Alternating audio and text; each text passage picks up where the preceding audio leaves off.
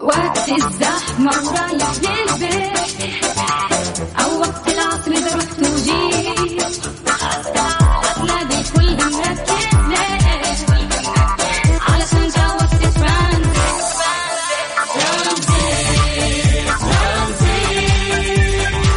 اسمعنا بتلقى وياك أجمل أمان على هواك.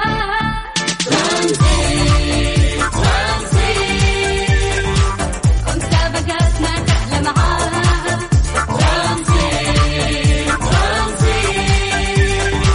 من عصر ليلتك تحياك. الآن ترانزيت مع سلطان الشدادي ورندة الكستاني من الأحد إلى الخميس عند 3 وحتى 6 مساء على ميكس اف ام. ميكس اف ام هي كلها في الميكس.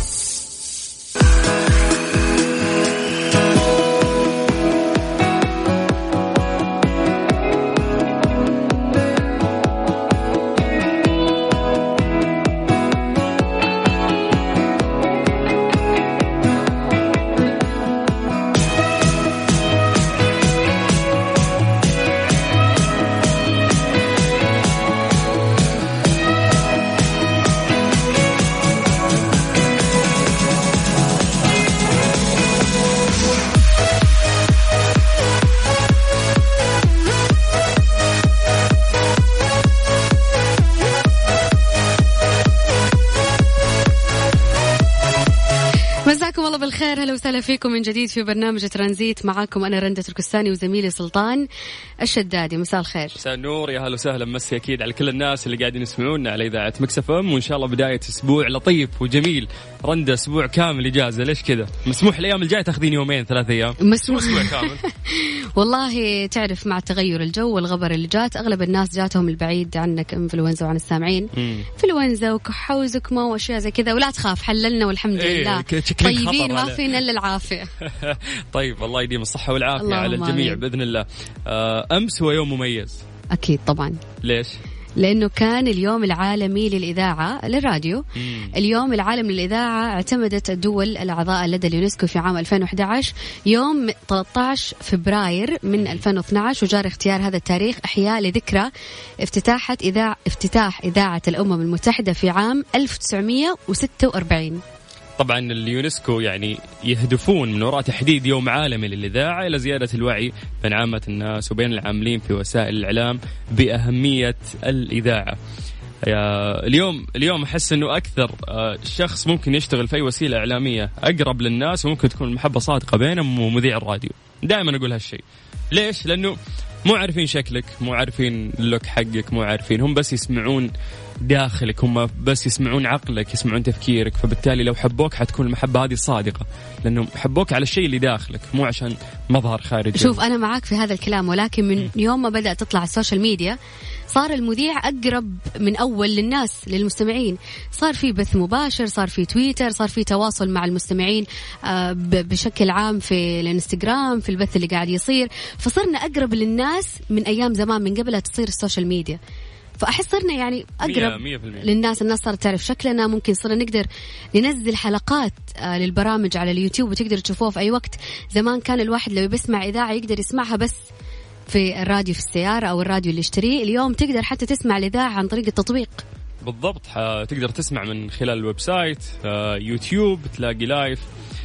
أصلا حتى زمان يعني إذا بيتخيلون شكل مذيع الراديو ما له طريقة إنه هو يشوف صح. شكل المذيع، فاهمه؟ بتخيل شكل رندة ما أقدر أوصل كيف أشوف شكل رندة عشان أركب على صوتها. لكن اليوم السوشيال ميديا قربتنا لكم، صار تعرفون شكلنا. بالضبط. ممكن حتى حياتنا اليومية، ممكن إحنا كيف جالسين في الاستديو قاعدين نتكلم. شكل الاستديو زمان لما كنا نسمع الإذاعة نفسي أعرف هذا فين جالس. بالضبط. كيف بيتكلم، إيش لابس، وش المايكات، كيف الشكل، كيف الاستديو أصلا عنده مرتب ومرتب. طيب يعني بهذه المناسبة شو نقول؟ الله يطول بعمره الإذاعة أكثر وأكثر. لأنه والله العظيم من أجمل الوسائل الإعلامية اللي ممكن حتى تأسس الإعلامي بشكل صحيح. طبعا كل عام وإذاعة ميكس اف ام وكل القائمين عليها من إداريين وموظفين بصحة وسعادة، وإن شاء الله من تقدم إلى تقدم بإذن الله. نستقبل التهاني، شيء قديم صح؟ أرجوكم اليوم هذا اليوم لنا. طيب على 0548811700 عن طريق الواتساب، وبدورنا احنا راح نرجع ونتصل فيكم في برنامج ترانزيت. أنا كل ترانزيت مع سلطان الشدادي ورندا تركستاني على ميكس اف ام. ميكس اف ام it's all in the mix. مسي بالخير على كل الناس اللي قاعدين يسمعونا، حياكم الله ويا هلا وسهل. يا ايش ما اسمع يا سلطان؟ تفضلي. طيب اسمع، جبت لك خبرين مو معجبك، دائما سبحان الله ما يعجبك شيء يا رندا، فتفضل اعطينا خبر من عندك يلا. طيب بتكلم بس عن تغريدة لحاكم دبي يغرد بأول صورة للمريخ من مسبار الأمل من ارتفاع 25,000 كيلومتر عن سطح الكوكب الأحمر. أول صورة للمريخ بأول مسبار عربي في التاريخ. بهذه الكلمات غرد الشيخ محمد بن راشد آل مكتوم حاكم دبي اليوم الأحد عبر حسابه في تويتر، وبعد 5 أيام من وصول مسبار الأمل لمدار الالتقاط حول كوكب المريخ، نجح المسبار في مرحلته الأولى والتقط أول صورة للكوكب الأحمر. وعاش العالم والعرب خصوصا لحظة تاريخية الثلاثاء الماضي بعد نجاح دخول مسبار الأمل لمدار الالتقاط حول كوكب المريخ. وسوف تستمر مهمة المسبار سنة مريخية كاملة، يعني 687 يوم أرضي، بحيث تمتد حتى إبريل 2023. يقول لك لضمان أن ترصد الأجهزة العلمية الثلاثة التي يحملها المسبار على متن كل البيانات العلمية المطلوبة التي لم يتوصل إليها الإنسان من قبل حول مناخ المريخ. الحين أول مهمة وأهم مهمة وش هي للمسبار حق مسبار الأمل ده اللي أطلقوه الإمارات، إنه يدرس مناخ المريخ. فيقول لك أنه قد تمتد مهمة المسبار سنة مريخية أخرى إذ تطلب الأمر ذلك لجمع المزيد من البيانات وكشف المزيد من الأسرار عن الكوكب الأحمر. تدري وش أكبر تحدي كان في مسبار الأمل؟ الحين أنه أنت تطلقين الصاروخ وأنه هو يروح ويوصل إلين هذه المنطقة ويسافر كل هذه الفترة الطويلة. هم تقريبا أطلقوه ترى من 8 شهور توصل الحين. فوش الأصعب مشكلة رندة تواجههم؟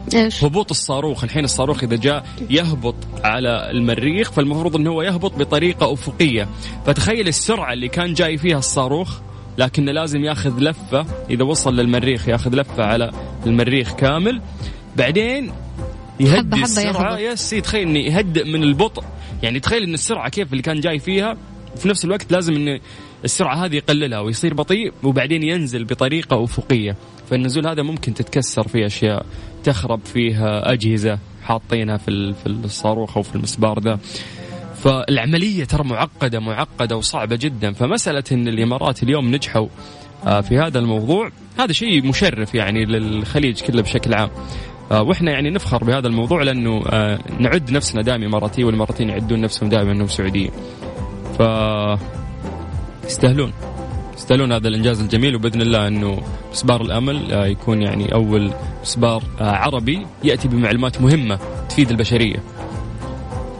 صح؟ أحس حماسك ميت لهذا الموضوع. لا بالعكس، أنت تعرف أنه أنا يهمني علم الفلك أيا كان، فشيء حلو أنه ينزل المسبار على المريخ ونكتشف أكثر كيف أرضية المريخ، هل هي فعلا زي ما يقولوا في الخرافات أنه هي صالحة للعيش فيها ولا لا، عشان ننقل في المستقبل. وهذا كان يعني خذي مني في المستقبل بنعيش في مستوطنات في المريخ، راح يصير هالشيء. ليش لا؟ خذي مني، عندي مالك.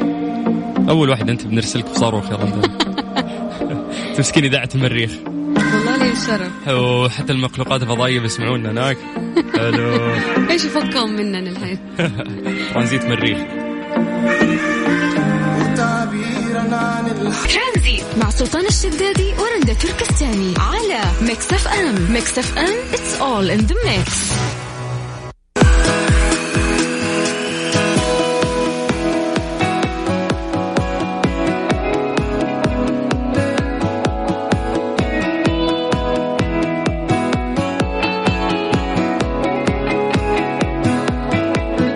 التقرير اليومي لحالات فيروس كورونا، اليوم عندنا 322 حالة جديدة و282 حالة تعافي جديدة ولله الحمد، و4 وفيات جديدة.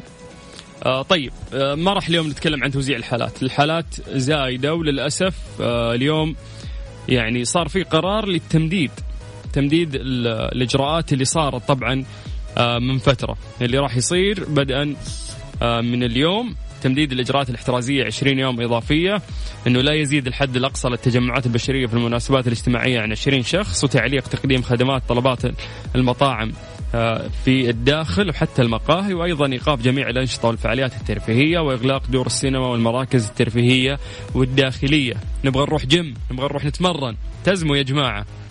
طبعا هذه الأمور لها أهداف. الهدف تكثيف الجهود لتفادي مخاطر ارتفاع المنحنى الوبائي، المحافظة على الصحة العامة للمجتمع، وتحقيق السيطرة المثلى على الوضع الوبائي. إن شاء الله كل الأمور راح ترجع للمنحنى الطبيعي، ترجع حياتنا طبيعية، بس لو قدرنا إنه إحنا نلتزم ونتبع هذه الإجراءات اللي صايرة. يعني توقفت المطاعم لسبب إنه كان في تجمعات جدا كثيرة، الناس ضاربة بالاحترازات الوقائية عرض الحائط، ولا هي مهتمة بالكمامة، وممكن تنزل الكمامة وما تلبس الكمامة بالطريقة الصحيحة. فهذا اللي صار، ولكن راح يصير العكس بإذن الله لو إحنا التزمنا، لبسنا الكمامة بالطريقة الصحيحة وابتعدنا عن التجمعات. يعني ممكن تقفلت المطاعم والمقاهي وما نقدر نروح، لكن في ناس مستهونين حتى بالتجمعات الأسرية بالضبط. فوق أكثر من 20 شخص. يعني يا جماعة اليوم في ناس يقولون لك راح يصير حظر، ما راح يصير حظر. الوضع هذا مو بكيفك تحدد، مو في عقلك. قالوا لك وزارة الصحة ووزارة الداخلية أنه بناء على المنحنى حق الحالات اليوم، إذا أنت ما أنت ملتزم وزادت الحالات راح تصير في إجراءات صارمة أكثر عشان المنحنى ذا ما يطلع. كل ما تلتزم أكثر المنحنى ذا ينزل، وبالتالي ترجع حياتنا تنفتح أكثر ونرجع لطبيعتها. فاليوم في يدك أنت القرار، على قد ما تلتزم على قد ما حياتنا راح تصير أجمل ونرجع لحياتنا الطبيعية. ما أنت ملتزم راح يصير في حالات، راح يصير في وفاة، راح يصير ممكن في ناس لا سمح الله قريبين منك يموتون، فالمستشفيات ممكن يصير عليها ضغط من عدد الحالات الكثير. فاليوم في يدك انك انت تسوي كل شيء. بعدين في ناس يقولون لك لا الكمام يعني يخفف الاكسجين في جسدك. سبحان الله. طيب خذ هذه، في طبيب انا شفت بعين الفيديو هذا يتكلم عن هذا الموضوع، لابس 6 كمامات فوق بعض في وقت واحد، وصور تقرير مهم يثبت أن الكمامات لا تقلل من الأكسجين في جسدك كما يشاع، ويكرر لا تكون أنانيا والتزم بلبس الكمامة. فاليوم ما عندك أي شيء ترى يعني يخليك أنك أنت ما تلتزم. فبليز يا جماعة نحاول ننضبط أكثر. الفترة اللي فاتت حرام جهود المملكة اللي صارت في البدايات، حرام الضغط اللي مرينا فيه في أيام الحجر اللي صار، كل يروح بلاش. يلا مجرد التزام بسيط يديننا في يدين بعض، وبإذن الله ترجع الحياة لطبيعتها. ترانزيت مع سلطان الشدادي ورندا تركستاني على ميكس اف ام. ميكس اف ام it's all in the mix. مسي عليكم بالخير من جديد، وحياكم الله ويا هلا وسهلا في برنامج ترانزيت على إذاعة ميكس اف ام. كيف تشرب كمية كافية من الماء؟ لأن الماء هو عنصر أساسي للحياة الصحية، ومهم جدا للوظائف الحيوية للجسم والعقل والكلى والهضم وغيرها. راح نقول لكم عن طريقة تقدر تشرب فيها إن شاء الله كمية كافية من الماء يوميا. ويعني هذه الطريقة لو اتبعتها إن شاء الله أنك راح تكون في السيف سايد. في ناس كثير يعني مو قادرين يعني يلتزمون بهذا الموضوع، وتعرف انه تقريبا 70% من جسم الانسان يحتوي على الماء حسب احتياجك اليومي بشكل عام. الرجل يحتاج 3 لتر ونصف، والمرأة تحتاج 2 لتر ونصف، يعني 15 كوب ماء يوميا للرجل و11 كوب للمرأة. يقول لك انه يختلف الاحتياج بحسب الوزن وعوامل اخرى، وقد يستلزم التقليل من شرب الماء لمشاكل صحية مثل القلب والكلى. بشكل عام في الاحوال العادية نشرب الماء حتى يصبح أكرمكم الله لون البول صافي. معلش لازم نفهم هذه الآلية، لأنك أنت من خلالها تعرف إذا أنت مقلل في الموية ولا لا. أول نصيحة ممكن نقدمها لك أنه أنت لازم تكون معك حافظة للماء في يدك خلال اليوم. تشوف ناس دائما يرندة ماشيين معهم المج حقهم ومعبي موية، هذا الشيء راح يلزمك انه انت لازم تخلصين، تاخذين المج هذا معك للشغل، تاخذينه معك في مشوارك وانت طالعه، في البيت وانت رايحه تقعدين غرفتك، طالع للصاله لاهلك، لازم يكون معك هذا المج عشان تحسين انه انا خلصت معي شيء ولازم اخلصه. ثانيا انه انت لازم تحط منبه يومي عشان تشرب المويه. في شيء في جوالك يساعدك اليوم في تطبيق انك تقدر تنضبط. يس في يا اخي في السمارت فون يساعدنا في اشياء جدا كثير، منبهات، تطبيقات، اشياء كثيره تساعدك. ما تبي تطبيق وحوسه، حط منبه لنفسك انك كل مثلا 4 ساعات او كل 5 ساعات انه انت لازم تشرب جرعه كافيه من المويه. يا جماعه راح تتغير اشياء ترى كثيره في حياتك لو استمريت على هذا الشيء. حاول تستبدل المشروبات الاخرى بالماء. جيت تاكل، انا ما اكل الا اشرب مشروب غازي، انا ما اكل لين اشرب اورنج جوس. لا حبيبي خلاص، مو لازم تشربها دائم، هذه الاشياء كثير ما منها فايده. لا، اشرب المويه، المويه اهم. حاول انك انت تدخل المويه وتستبدلها بالاشياء السائله اللي انت تشربها خلال يومك. يقولون لك مو غلط انه انت تحطين منكهات مثل ليمون، فراوله، في ناس يحطون خيار، يحطون. انا بالنسبه لي لا، ما تمشي معي هذه الامور. عادي، احب المويه عاديه، بس إذا أنت من الأشخاص اللي يحبون يسوون هالشيء فاين، تقدر تسويه. يقولون لك أثناء العمل حاول أنك أنت كل ساعة تشرب كوب ماء واحد. يعني تخيل أنك أنت بتمر عليك 60 دقيقة، ساعة كاملة، كل ساعة بس حاول أنه أنت تشرب كوب موية واحد. أيضا يقولون لك اشرب كوب ماء عندما تستيقظ وقبل أن تنام. هذه خلها عادة عندك، يعني عريق أول ما تصحى خذ لك كاس موية، وإذا جيت تنام برضو خذ كاسة موية. يقولوا لك أيضا ممارسة الرياضة تساعد على شرب الماء. إذا لديك طرق أخرى ممكن تقترحها، احنا ممكن ناخذ منك مشاركتك على الواتساب على 0548811700. ليش قالوا الرياضة؟ حزري بزري، تفضلي. عشان تتعب، ترهق نفسك، تجهد بدنك، فبالتالي تحتاج. وغير كذا التعرق تفرز مادة تحتاج انه انت تعوضها بالموية فتحس انه انت عطشان. لكن انا اتمنى صراحة انه انا اتقيد بهذه النصائح، لانه انا اكثر من مرة أحاول إنه أنا ألتزم ب2 لتر أو أكثر، لأنه الشخص يضرب أتوقع وزنه في كتلة الجسم أو شيء من هذا الشيء، ويطلع لك احتياجك للموية 3 لتر، يعني تقريبا 3 قوارير موية كبيرة. ترى كثير، الناس كثير صح. لا تحسبون أنها قليلة، بس إنك لو تقدر تقسمها ومو لازم تبدأ على طول تشرب 3 لتر. يعني عود نفسك إنك تزيد الكميات مع فترة صح. إلى فترة. طيب زي ما قلت أنت، ممارسة الرياضة، لأن الواحد يعرق أعزكم الله ويفقد سوائل بجسمه، فبالتالي يعطش ويكون محتاج أنه يشرب موية أكثر. نذكركم بأرقام التواصل، إذا عندك طريقة فعالة ممكن أنه أنت تعطينا عن طريق الواتساب على 0548811700. ترانزيت مع سلطان الشدادي ورندا تركستاني على ميكس اف ام. ميكس اف ام it's all in the mix. عهد، السلام عليكم. وعليكم السلام. هلا والله. احنا نكلمكم عن المويه والرياضه وهذه الاشياء، لكن ما هي من الضروريه ان تكون رياضه، لانه في ناس يعني ما تحب تلعب رياضه، ولا ان تحسبها انها مسؤوليه عليها وتكون كسوله يعني وما تحب تلعبها كذا. اوكي. وفي يعني طريقه احسن اللي هي مثلا الحركه، يعني بدل ما السياره والبنزين كذا مرتفع، فبدل مثلا ما تروح بالسياره تقدر تروح مشي. يعني في ناس تروح حدائق ولا منتزهات بالضبط، تقدر تاخذها مشي بدل بالسياره مع العائله، وهذه من الترفيه. ممتاز، حلو انه كيف حتى تستغل الجو هذه الفتره. فعلا الحين الجو جميل، يعني انت قاعد يعني الجواء في هواء الحين والشمس ساطعه يعني. طيب يا حبيبي عهد، وصلت وجهة نظرك، الله يسعدك. يلا يعطيكم العافية. الله يعافيك يا حبيبي، حياك الله. هلا وسهلا. ذكركم بأرقام التواصل على الواتساب على 0548811700. هذه الساعة برعاية فريشلي، فرف شوقاتك.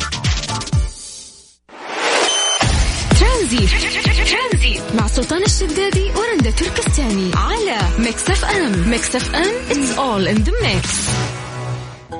أكثر من 20 عمل غنائي في ألبوم عبد المجيد عبد الله ل 2021 تتجه وصلت الألبومات الغنائية تجاه الفنان عبد المجيد عبد الله هذه المرة، ويبدو أنه قد حان الوقت لتجديد نشاطه الفني، إذا ألمح عبر حسابه الرسمي في تويتر إلى أنه الألبوم القادم من المنتظر طرحه في فترة عيد الفطر المقبلة أخيرا، حيث صرح بأنه تم الانتهاء من تصوير 30 عمل غنائي، محاولا أن يرفع رصيد الأعمال إلى 40 عمل، في حين أن عبد المجيد وجد فكرة طرح 20 أغنية في ألبوم واحد هي الأقرب له.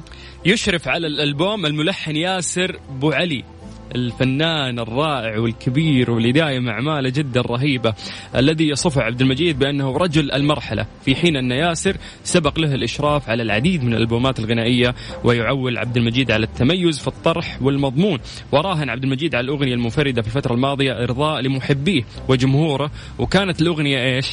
حن الغريب. حن الغريب التي طرحها في منتصف فبراير 2020، اللي تصدرت أكثر الأعمال السعودية استماعا في العام الماضي. كما يواصل عبد المجيد مسيرة وضع اللمسات الأخيرة على ألبومه المقبل، إذ يعد ألبوم اسمعني اللي طرحه عام 2015 آخر ألبوماته الغنائية. مجيد نستناك، أخيرا الألبوم راح يجي. أما حن الغريب كانت من أجمل أغاني اللي تصدرت العام الماضي ترند العالم العربي. حن الغريب ورجع. هذه الساعة برعاية فريشلي، فرف شوقاتك. ترانزيت مع سلطان الشدادي ورندا تركستاني على ميكس اف ام. ميكس اف ام it's all in the mix. مسي بالخير عليكم من جديد وحياكم الله ويا هلا وسهلا في برنامج ترانزيت على إذاعة ميكس اف ام. هذا اللينك راح يكون الأخير وبعدها راح نختم. فإنجليش ولا عربي؟ أوكي ها عربي. يهو طيب إنجليش. بسرعة كذا خلينا نشوف يعني. خلينا نشوف إنجليش إيش عندك. لا عربي راح يكون عربي مفاجأة. طيب، صار نادر جدا اليوم أنه أنت تلاقي شخص في 20 مرتاح نفسيا بسبب معايير النجاح والسعادة.